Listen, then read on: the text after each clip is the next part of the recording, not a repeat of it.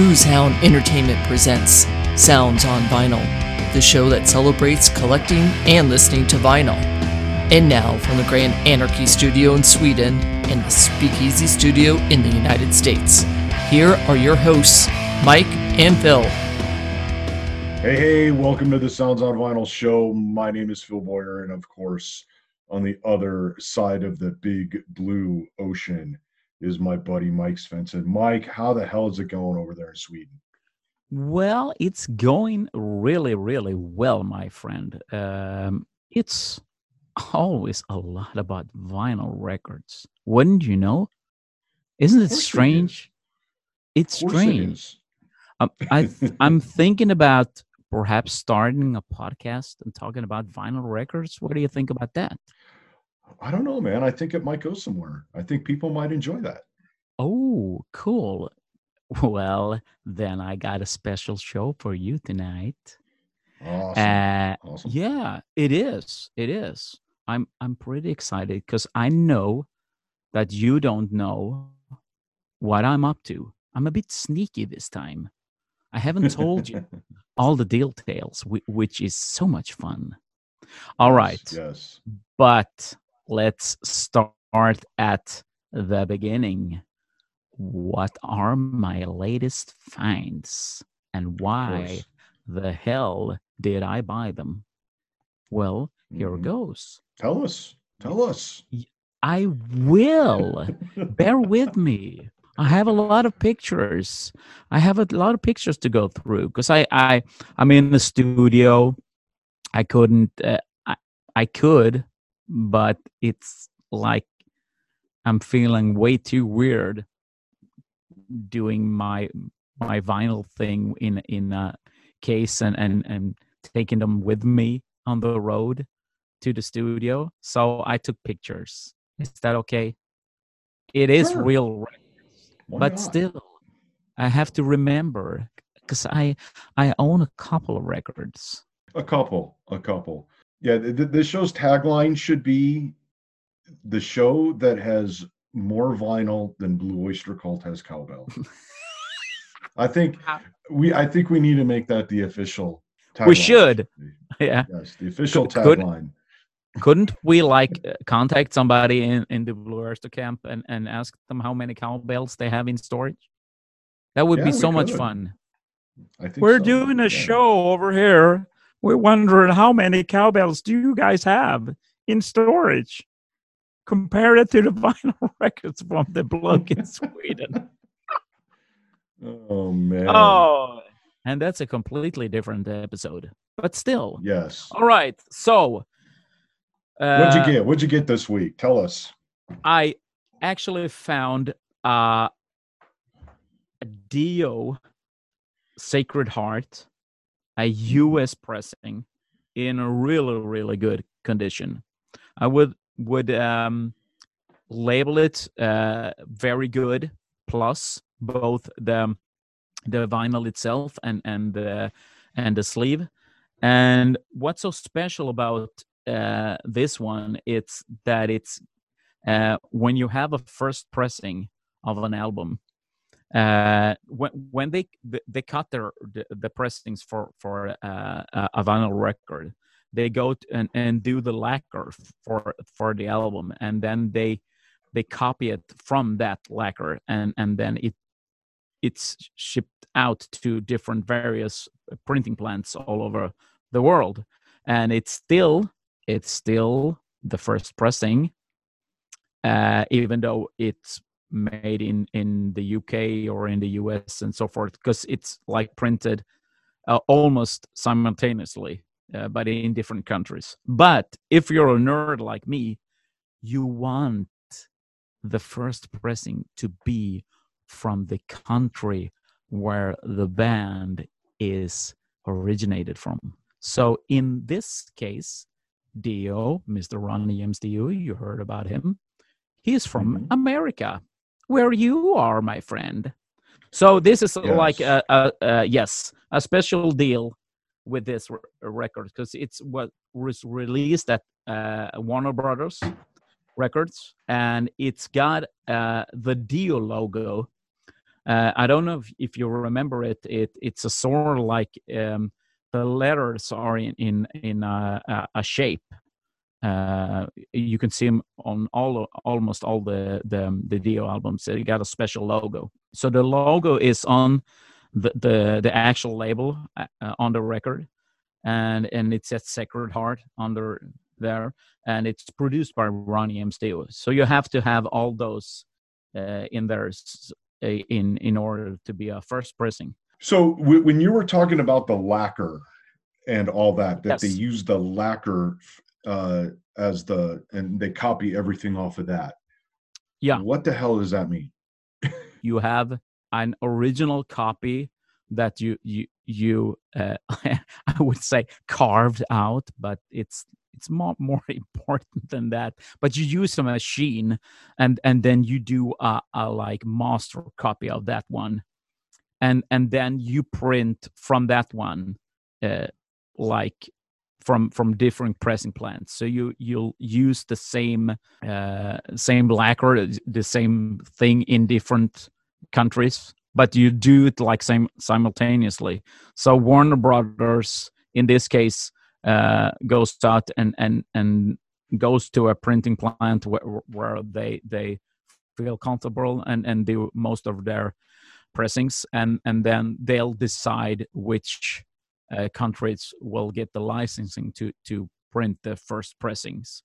So you got, if we're talking about like Dio or Maiden, I know a lot about Maiden and Kiss and so forth, so I'm going with those bands. So if you're going with Maiden, you have a pressing plant in the UK, and then you have a pressing plant in Holland, and one in Germany, and there is in Scandinavia, and you got the US.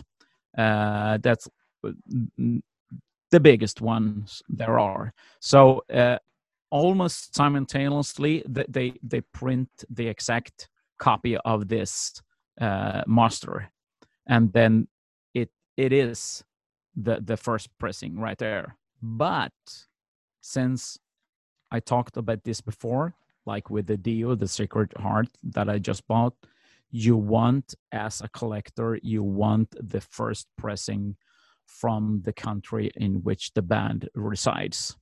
So Maiden, of course, has to be, for me, a UK pressing. Dio has, of course, has to be a US pressing. Kiss, of course, a US pressing right there. And there is variations of them from time to time, but almost all the time you got with the first pressing, no matter where you are in the world, it's sort of if you get a Maiden album with and you watch the center hole and you watch the label art, there is always a picture of Eddie in some form or some other artwork that are consistent with the actual cover itself. So then you know that it's a first pressing with Iron Maiden. But still, you want that one to be from the UK. You have to watch the label, and you have to read all the stuff on there, and you have to search in the matrix. That's the run out.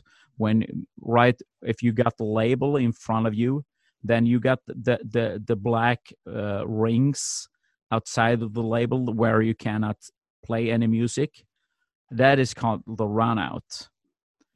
So then you find the matrix number for the pressing plant where it actually is printed, and then you know it is almost certain a UK pressing original. But then on the other hand, you can have a Scandinavian first pressing, but it's sort of like, well, you want it to be from the UK, since, well, all of the above, you know. Mm-hmm. So, but this is sort of like in the ballpark of how things are made. So that's what I got, and of course, I got another album. That doesn't surprise me. No, it doesn't surprise me at all. And people go, so you didn't have the Sacred Heart before with Dio? Uh, 27 copies, right? no, it's only 27 copies when it comes to Kiss. I'm Okay. drawing the line here, but it's sort of like I will like try to explain why I have multiple copies of my albums, because it's sort of like this. I got the Didio Sacred Heart US pressing that's archived right now in my collection. Then I got Scandinavian pressing, because I'm from Scandinavia. I'm from Sweden, so it's a lot of fun to have a pressing from your own country or in the region.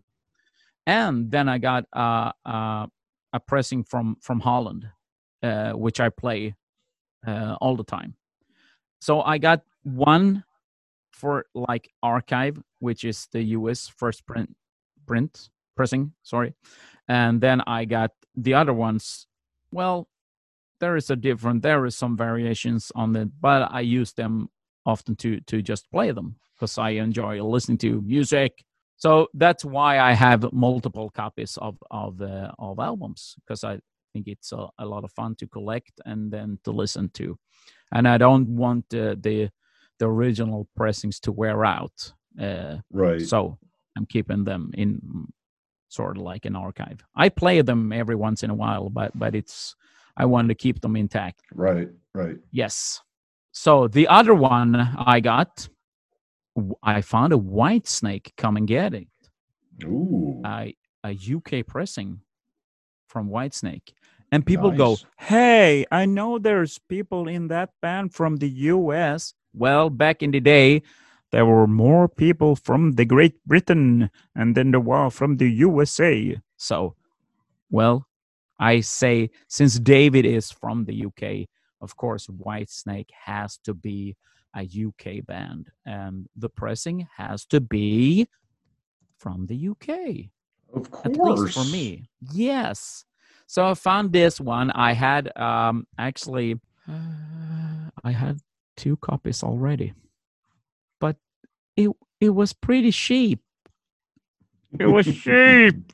I couldn't contain myself. It was like the original Liberty label with the UK pressing, and it's so shiny and it's so wonderful, and it's got so nice pictures of David and the boys. I couldn't help myself. And not to mention the vagina on the cover. Yeah. You had to go there. I knew it. I was waiting for it. I actually was waiting for it. Yes. So yes, there is a vagina on the cover in the snake's mouth. Okay. Are we going there? Really?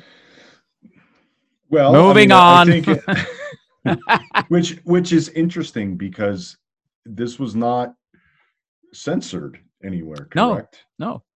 Yes. It wasn't. Because it's a drawing and it's not really, it just really kind of looks like it in the snake's mouth is what it looks like. We talked about the censoring on records and all that stuff. So I did have to bring that up because it is one of those things that I'm not sure how many people actually noticed that right off the get-go.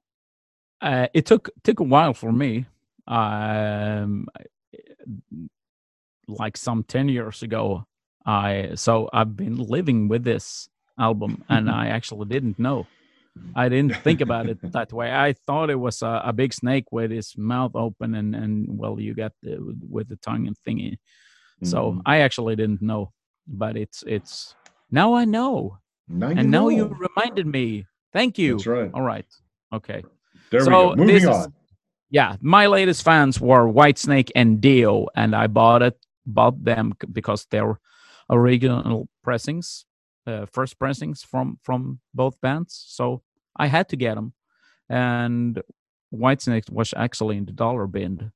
So I don't know why it was there, but so I paid $1 for it.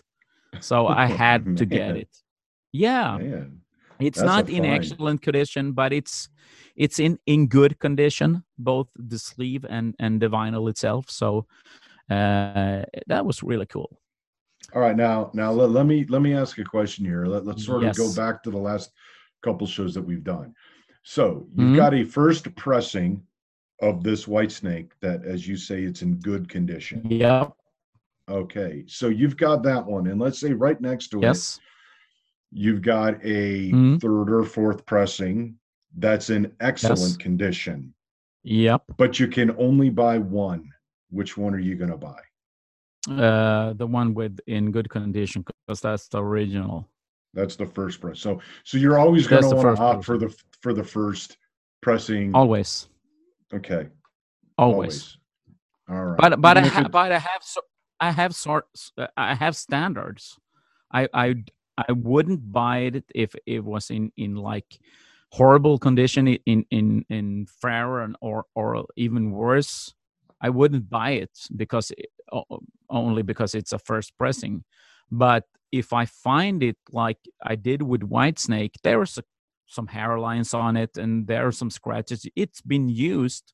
Somebody enjoyed this album really, really much. So it's been played, and that's about it.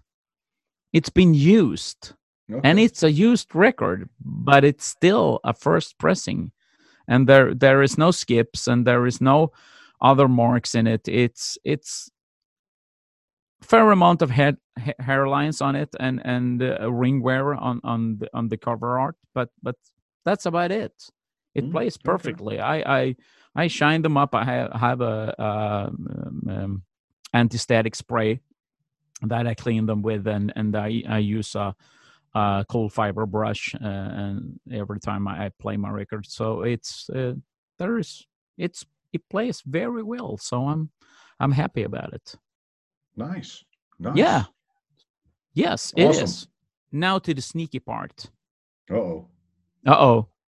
So I'm actually going down the same road that we actually started with. I'm thinking that I want to include some albums that are special and why people are looking for them.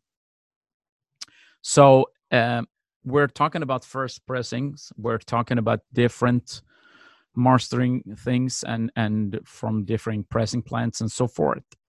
But there is also a thing with collectors that you have to have certain albums in a certain way. Like I explained to you, I want mine to be in the first pressings from the country in which the band is originated.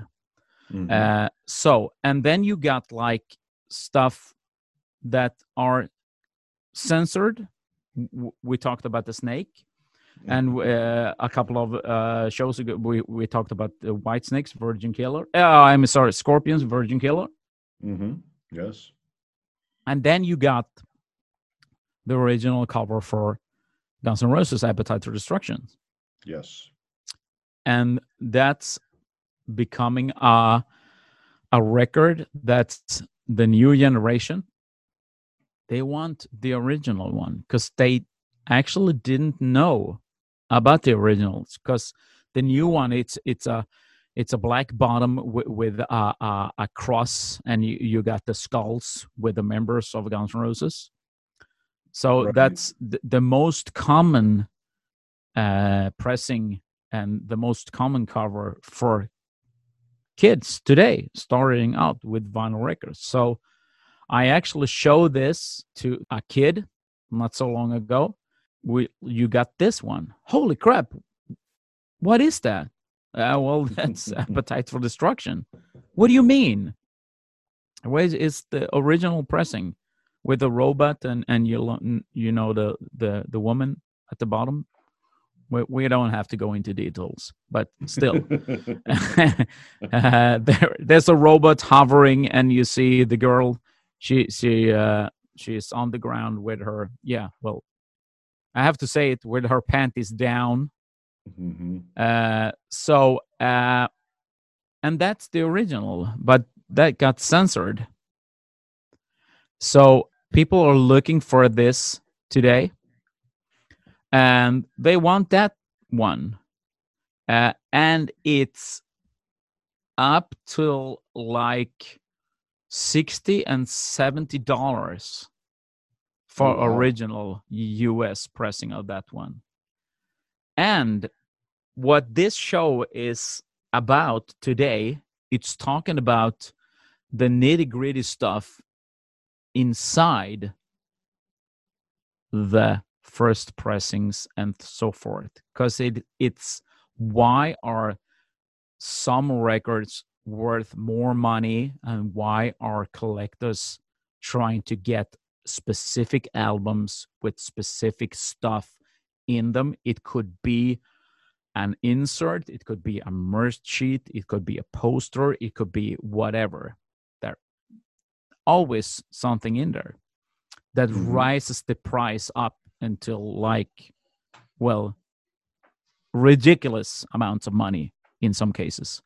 So we're starting out with Appetite for Destruction. And you got the cover with a robot and so forth. But there has to be other stuff in there for it to be like the original first pressing.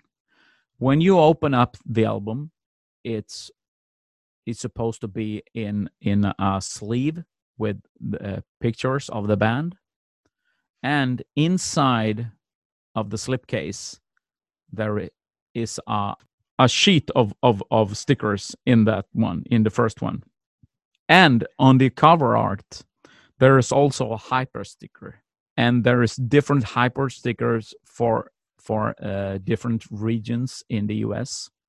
And if you're lucky, you got both of them saying that this is the album that's gonna break them all, and so forth. It's sold like a lot of copies and so forth, and inside is the sticker, and I got like 2 or 3 copies of this one, and I actually got this with the stickers and so forth. So cool. So if the original pressings, it's up there around, like I said before, around like $60. If you add the sticker in there, it's around like $100. Jesus. Yeah. Wow. And you got this like crazy stuff going on with this. It's the same with Kiss, an album called Rock and Roll Over. People are chasing a small sticker. It's sort of like 10 centimeters by 10 centimeters. It's a tiny sticker, and people are willing to pay like $50 to $80 to get one in mint condition. Because often when you open up Rock and Roll Over back in the day and you play it and you think, oh cool, it's a sticker, and then you grow up in like 1976 and you were a teenager back then. Oh, that's going on my suitcase over here, or my school books or whatever. Oh, that's cool, that's a sticker with Kiss. Well, for a collector, it's sort of like, oh, what the hell are you doing using the sticker? It's supposed to be in there. But back in the day, people didn't know and didn't care about this like small things. But to a collector today, you have to have the full Monty. So Rock and Roll Over is one of those examples that I'm going with. So if you have the Rock and Roll Over, you have to have a merch sheet in there. You can actually buy merchandise from the Kiss Army back in the day, and you can drool over them. A belt buckle is $3. A t-shirt is like $2, and those original ones, a belt buckle today from 1976, you have to pay somewhere around, in mint condition for a belt buckle today, sort of like $100. Wow. Easily. Yeah. So you can drool off those merch sheet and so forth. And then you have to have, of course, the sticker in there too. So, and then it's complete. So people are willing to pay a lot of money to own these types of albums. So what do you have to say about that? Well, let me ask you, So you're talking about stickers and the merch sheets and all these goodies that are Yeah. inside these records. Is there a Yes. market for just that? Let's say I've got the sticker, but I don't Yep. have the record anymore. Yes. And do people buy those? And is that Yes. legit? Of course. Yeah, you have to pay sort of like between like 50 and 80 bucks for it if it's in mint condition. Wow. Okay. Yeah. Yeah. So and people are buying these because they want a complete set of like Rock and Roll Over with all the inserts. So people are buying this, and you can easily find the whole album with the merch sheet and the sticker for like the same price. Yeah. Yeah, for like Wow. 50 to 80 bucks easily. But if you're missing the sticker, then you have to pay around there if you want a mint condition. 50 to 80 bucks for only the sticker.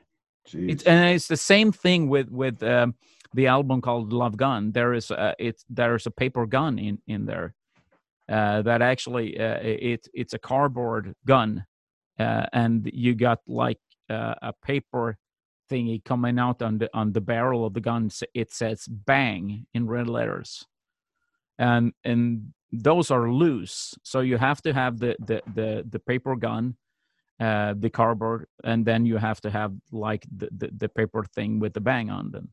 And to get that one together, it's easily around like 50 bucks for that one too. Yeah. Now, how many of those do you have? With Love Gun, I have 2 complete sets. I got 1 complete set with Rock and Roll Over with the sticker, but I'm missing a sticker in 2 of them, I think. And then I got the Japanese pressing which is gatefold and lyric sheet and so forth. So I think I own 4 or 5 pressings with Rock and Roll Over. Jeez. Yeah. So there you go. Awesome. There you go. Yeah. But let's go in to the deep end right now. Uh-oh, Are you ready for this? Yes. The Let's big jump bucks. into the deep end. The big bucks. So not only are we talking about the stuff that comes with the album, there is a mastering engineer called Robert Ludwig, or Bob Ludwig, if you will.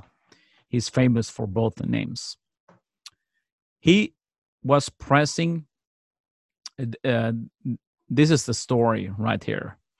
He was pressing Led Zeppelin's 2. You know, the one with Whole Lotta Love and so forth? Mm-hmm. Mm-hmm. And yes.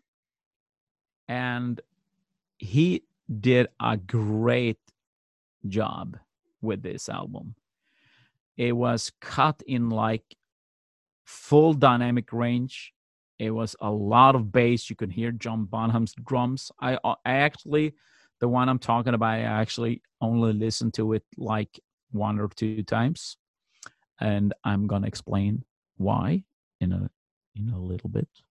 So, but the thing about this one, it's since it's in full dynamic range and the bass, it's sort of like you can feel it in your chest. But the Atlantic Record founder, the one that released the album, Mm-hmm. his niece got a copy of this album, and she had one of those kitty phonograph players, and it couldn't track the record because there was too much bass. So they panicked and recut the album with a lower bass. Oh, wow. So they stopped the process. But of course, there was some albums that got into distribution with this mastering by Robert Ludwig. And how much money do you have to pay for a Robert Ludwig original Atlantic Records pressing, do you think? Give it your best shot. Well, how many made it out there? Because I think the rare, I actually don't know, but it's a couple of thousand, I believe, because I've seen it around. There is a couple of them on Discogs, and I've seen them on eBay and so forth. It's not like the White Album with the Beatles, which is sort of like $50,000. It's not that, but it's a lot of money. I would say at least 10 grand. 10 grand. No, it's not that much, but it's sort of like, if it's depending on the condition of the record, and most of them out there, this is sort of like early 70s, so between like $1,000 to $5,000 easily. Most common is around like $1,000 for a copy, but it's all depending on the condition. And it has to be, because in the run out, I remember I told you about the label, and then you got the black area where the stylus stops. Right. It has to be marked with his initials, RL, Robert Ludwig. Oh, wow. So you can see in the run out, he's carved his initials in there. And it's only the original copies that he cut it's sort of like some mastering engineers did this just because they want to be a part of something. So it's sort of like their tag, if you will. So if you find the Robert Ludwig pressing, it has to say RL in the run out. And then when it's marked with RL in the run out, it's the real deal. Well, okay. So, and I do not own a copy of this one. Only for the price, my friend. I found it in like fair condition. The cover art was barely hanging on. It was taped up, and it had like a huge ring wear on the front of it. And then I couldn't play it. I found it at the record fair, so I couldn't play it and couldn't listen to it. And he wanted somewhere around like I think it was $300 or $400, and I didn't go there. I thought it was way too much money for an album in that condition. But I actually listened to one, because I some like 20 years ago we talked about this on at a record fair, and back in the day most of the sellers had their own vinyl with them, so they could play for the people. And there was one big one coming from, I think he was from the UK, and he sort of like had like 150 crates with him that he was selling. So he had his stereo equipment with him, so he had big speakers at the bottom on the floor, and then he got like a turntable. And well, he sold a lot of records because people could like listen to it. And it was sort of like a 2-day event, and he played this one, and he did a comparison with the ones that came after the Robert Ludwig thing, and there is a difference in it. Oh man, there is so much bottom and so much bass, and you can feel the dynamic range, especially when you listen to the drums. It's sort of like it's a completely different ball game. It's, oh man, I want to own that one so bad. Yeah. So that's on my bucket list. So would you spend the $1,000 it takes to acquire one of those? If I found it in a really good condition. I'm not a Zeppelin collector, so I have to think about it a couple of times. But if I found it in a really, really good condition, like somewhere around excellent or mint, I would perhaps do it. Okay. I would. If Wow. if it was the same way with Kiss, I would buy it like instantly. Well, of But course, I it's know that. Yeah, yeah, Kiss is I wouldn't even ask that if it was Kiss. no, I know better. yeah, but it's sort of like one of those. There is when you talk to collectors out there, there is always stuff that you're looking for. It's sort of like your holy grail.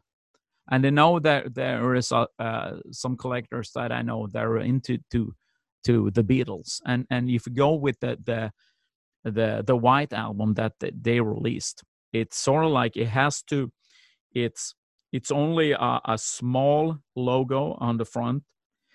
You can barely see it. It says the Beatles, and then in the bottom you can see there is it's the letter A, and it's sort of like the first pressing, I believe. I'm not actually 100% sure, but it's sort of like 3 zeros or something like that for the first one, and then there's I actually think it's 4. Come to think about it, and then number 2 is 001, 002, and so forth, and those like first 30, 40, 50 pressed ones, you want them, and then the first one is sort of like, I think it's like between 35 to like $50,000, something like that. That's crazy. Yeah, but it's a holy grail. It's sort of like you need, if you're a collector like me, and if you're a nerd, you need those holy grails to have with you. It's sort of like you always go looking for that one. I always lift up Led Zeppelin 2 and check the runouts to see if there's an RL. It's the same thing actually with Kiss, because Robert Ludwig did, of course, do a couple of albums with Kiss Monster, and my favorite one, Kiss Alive. But they're not that high amount of money to get one of those. It's sort of like around $50 or something like that. So I have a couple of them. But it says I have seen his marks on it, so it actually says RL. So you can it's very clearly if you hold it up into the light. But collectors need to have some sort of holy grail with them at all times. It changes. If you find your holy grail, you need another one.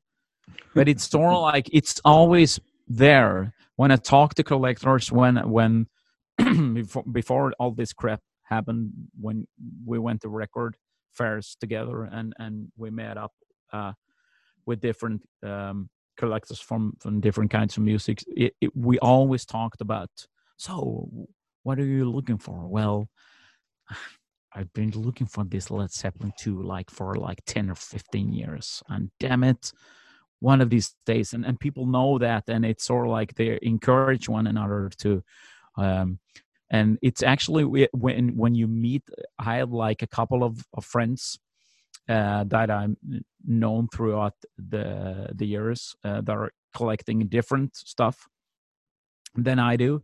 So and it's so much fun because some of the of them are older than me, like 10 years, 10, 15 years, and they used to go with their crates on the record fairs like I did and sell vinyl records. So we get to know one another through that, and it's those older geezers. It's so much fun because they come running. Hey man, hey Mike, I found a Kiss album over there. I think it's the one that you're looking for, and then you have to run over and have to look at it. But it's sort of it's so nice. It's a community where you get together and share your passion, and it doesn't matter if you collect Kiss, Rolling Stones, Maiden, the Beatles, Bob Dylan, or whatnot. It has to. It's appealing to the collector gene in you, so you know what they're going through with their holy grails and their bucket list of albums that they need in their collection. And even though you're at some point you're not listening to the same music, you have a feeling for one another, and that's something that I think it's totally awesome. And and you meet collectors from all over the world, and it's sort of like the same thing with them. Oh, I actually was looking for this one. This is my holy grail, and then you start talking about it. So that's why I actually started the Sounds on Vinyl Instagram account, just to meet other fans, meet other collectors, and share their stories with the holy grails and so forth. So it's a lot of fun. Yeah. Any other last words of wisdom or anything regarding all the goodies and the special albums? Yeah, I actually had a conversation with my own daughter, who actually have come to like vinyl records so much more. She's a youngster.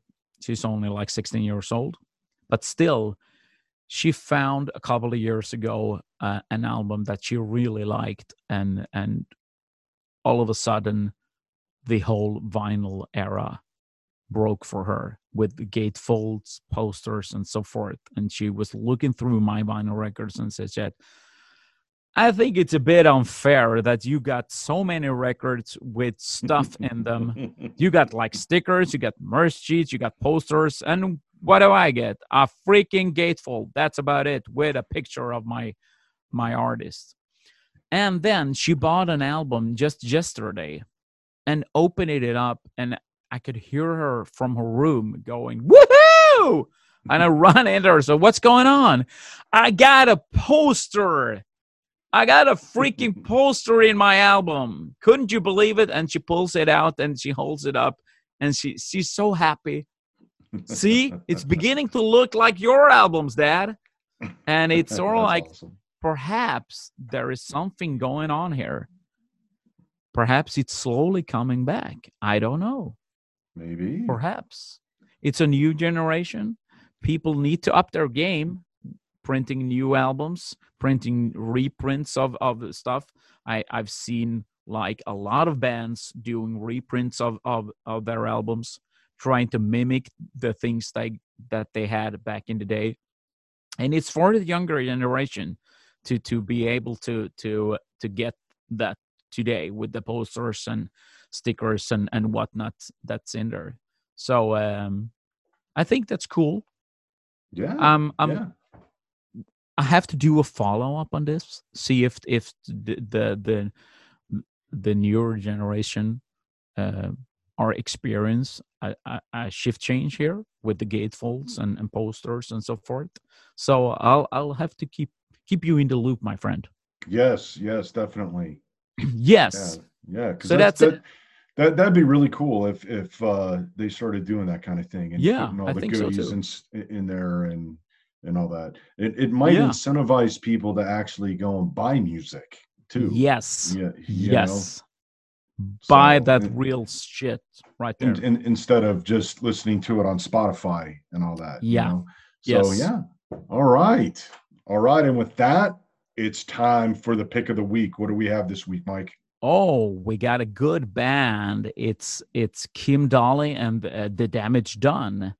Kim is she's a young woman with a great voice, and she describes her music like outlaw country punk. Wouldn't you know? Have you ever heard of country punk? Outlaw country punk. That is She's- not a genre I've heard of before. That's it. Okay. No. Yeah. So, all right.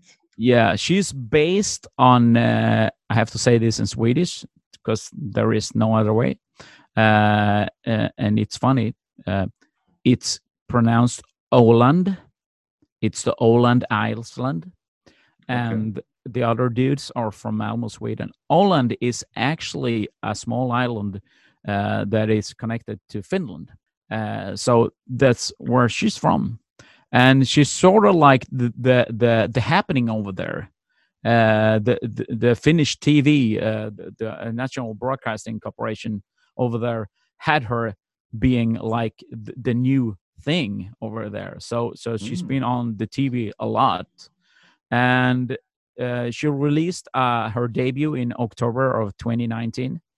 That was like the first full-length album, entitled Basement Pirate 13, and the album was released on the Swedish punk label called Birdnest Records, and was made available on all digital platforms in limited edition of 200 copies. Could you believe that?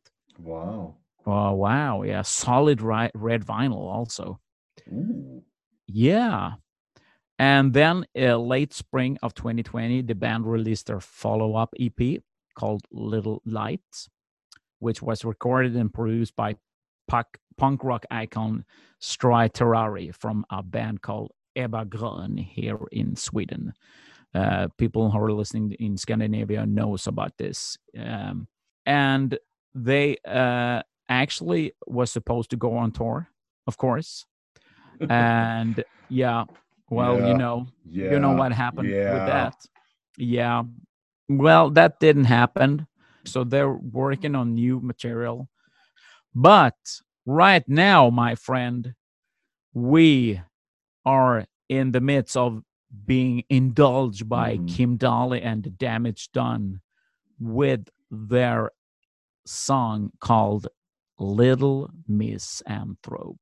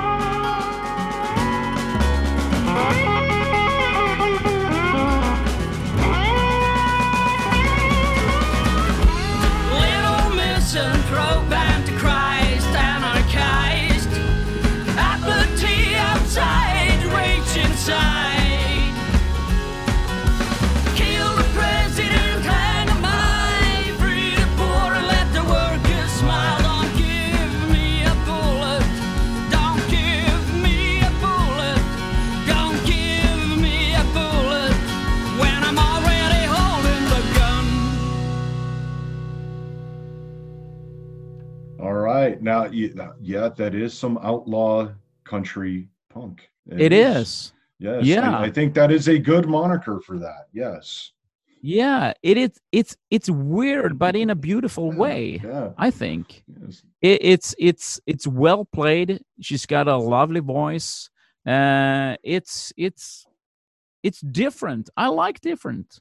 You know, it's with all the music out there, because with all these labels kind of signing the same acts over and over, like all these bands kind of sound the Yeah. same. They have the same sound. It's nice to get something freaking different out there, you know? Yeah, it is. Yeah. So I think all of you should go check out Kim Dalla and the Damage Done. Hook them up on social media, share the love, and give them your support, and buy a real record, because this is on vinyl. Oh, nice. So go buy that shit right away. Make it happen. Support the do local. it. Go do it. Do it now. We'll wait. Send us your receipts so we know you did it. Oh no, I'm kidding. All right. Yeah, that was awesome. That's a great way to end the show. And with that, make sure you guys subscribe wherever you listen to this podcast. And don't forget to hit us up on the socials. Sounds on Vinyl over on Instagram. Check out what Mike does over there, because it's a lot of fun. As he was talking about earlier, that is the stuff that he posts. Like I'm telling you, he's got more vinyl than Blue Oyster Cult has cowbell, and he can prove it. He proves it right there on that account. So go check it out. I do. And do it. And don't forget to use the hashtag Sounds on Vinyl anywhere on the socials, so we see your post. If you got a question or just want to say hi and hang out for a minute on the socials, we'll have a nice little conversation and bring it beyond just this show, beyond this podcast, because that's what it's all about, right? Yeah. All right. And with that, we'll catch you guys next week. Later. If your ears aren't bleeding by now, you didn't listen to Sounds on Vinyl the right way, so go back and listen again. Sounds on Vinyl is hosted by Mike Svensson and Phil Boyer and produced by Boozehound Entertainment. Go to soundsonvinyl.com to support the show, to dive deeper into listening and collecting vinyl. Don't forget to subscribe where you listen so you never miss an episode. Thanks for listening and for all your motherfucking support.